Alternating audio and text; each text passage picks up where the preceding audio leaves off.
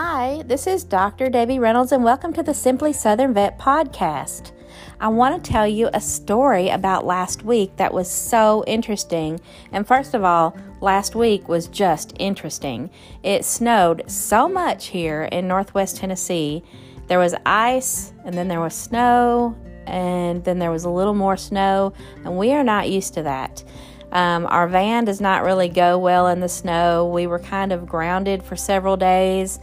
We had a lot of fun in the snow, but it lasted a little too long, and some of my patients I was trying to get to, it was a little stressful, but my husband was able to take us out in the four-wheel drive and see some of them, and some of them made it into me.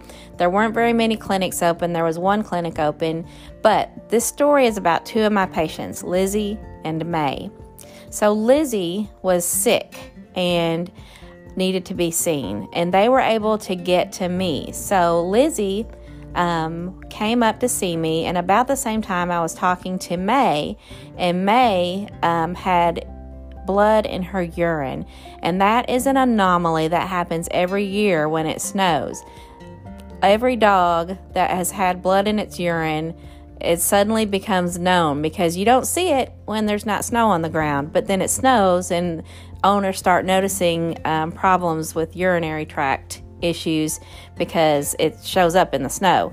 And so the owner had called, and May has had some issues before, so I said, bring me a sample. But when he brought the sample, it was so much blood, and I said, we need to get her into a clinic. There could be stones in her bladder, and I was very concerned because of the amount of blood. So I called the one clinic that was open and asked if he could get her up there, and he could.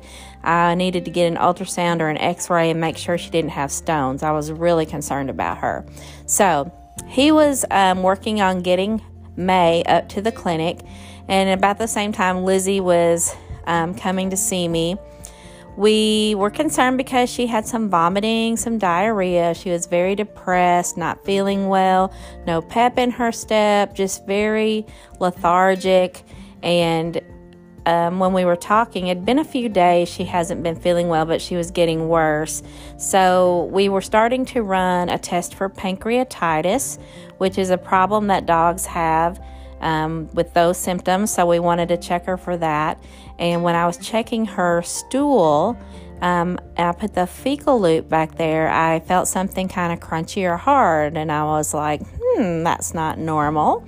So I put a glove on and checked back there, and there were some crunchy things, walnut shells, it turns out. She was eating walnuts out of the yard, and the owner had suspected she might be doing that.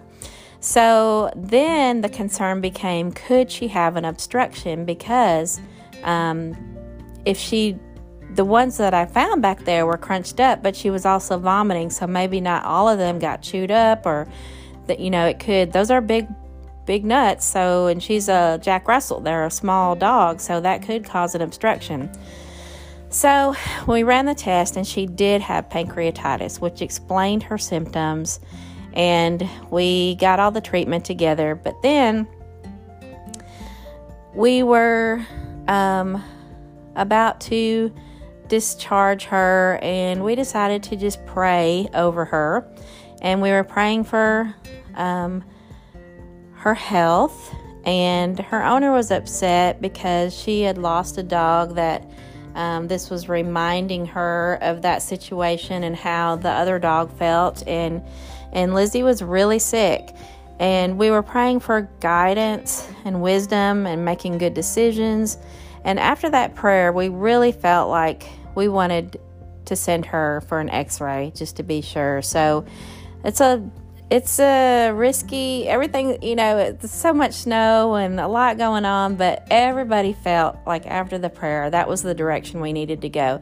So I made a call, asked if we could get her over there, and we went ahead and sent her for the x-ray just to be sure there was no obstruction. So a few hours later, I hear back from May and Lizzie. So May did not have any urinary stones and just had an infection and was treated, and that was awesome. Lizzie, on the other hand, had a bladder full of stones, absolutely full. They have obviously been there for months and maybe a year or more, building up. She had no symptoms of it.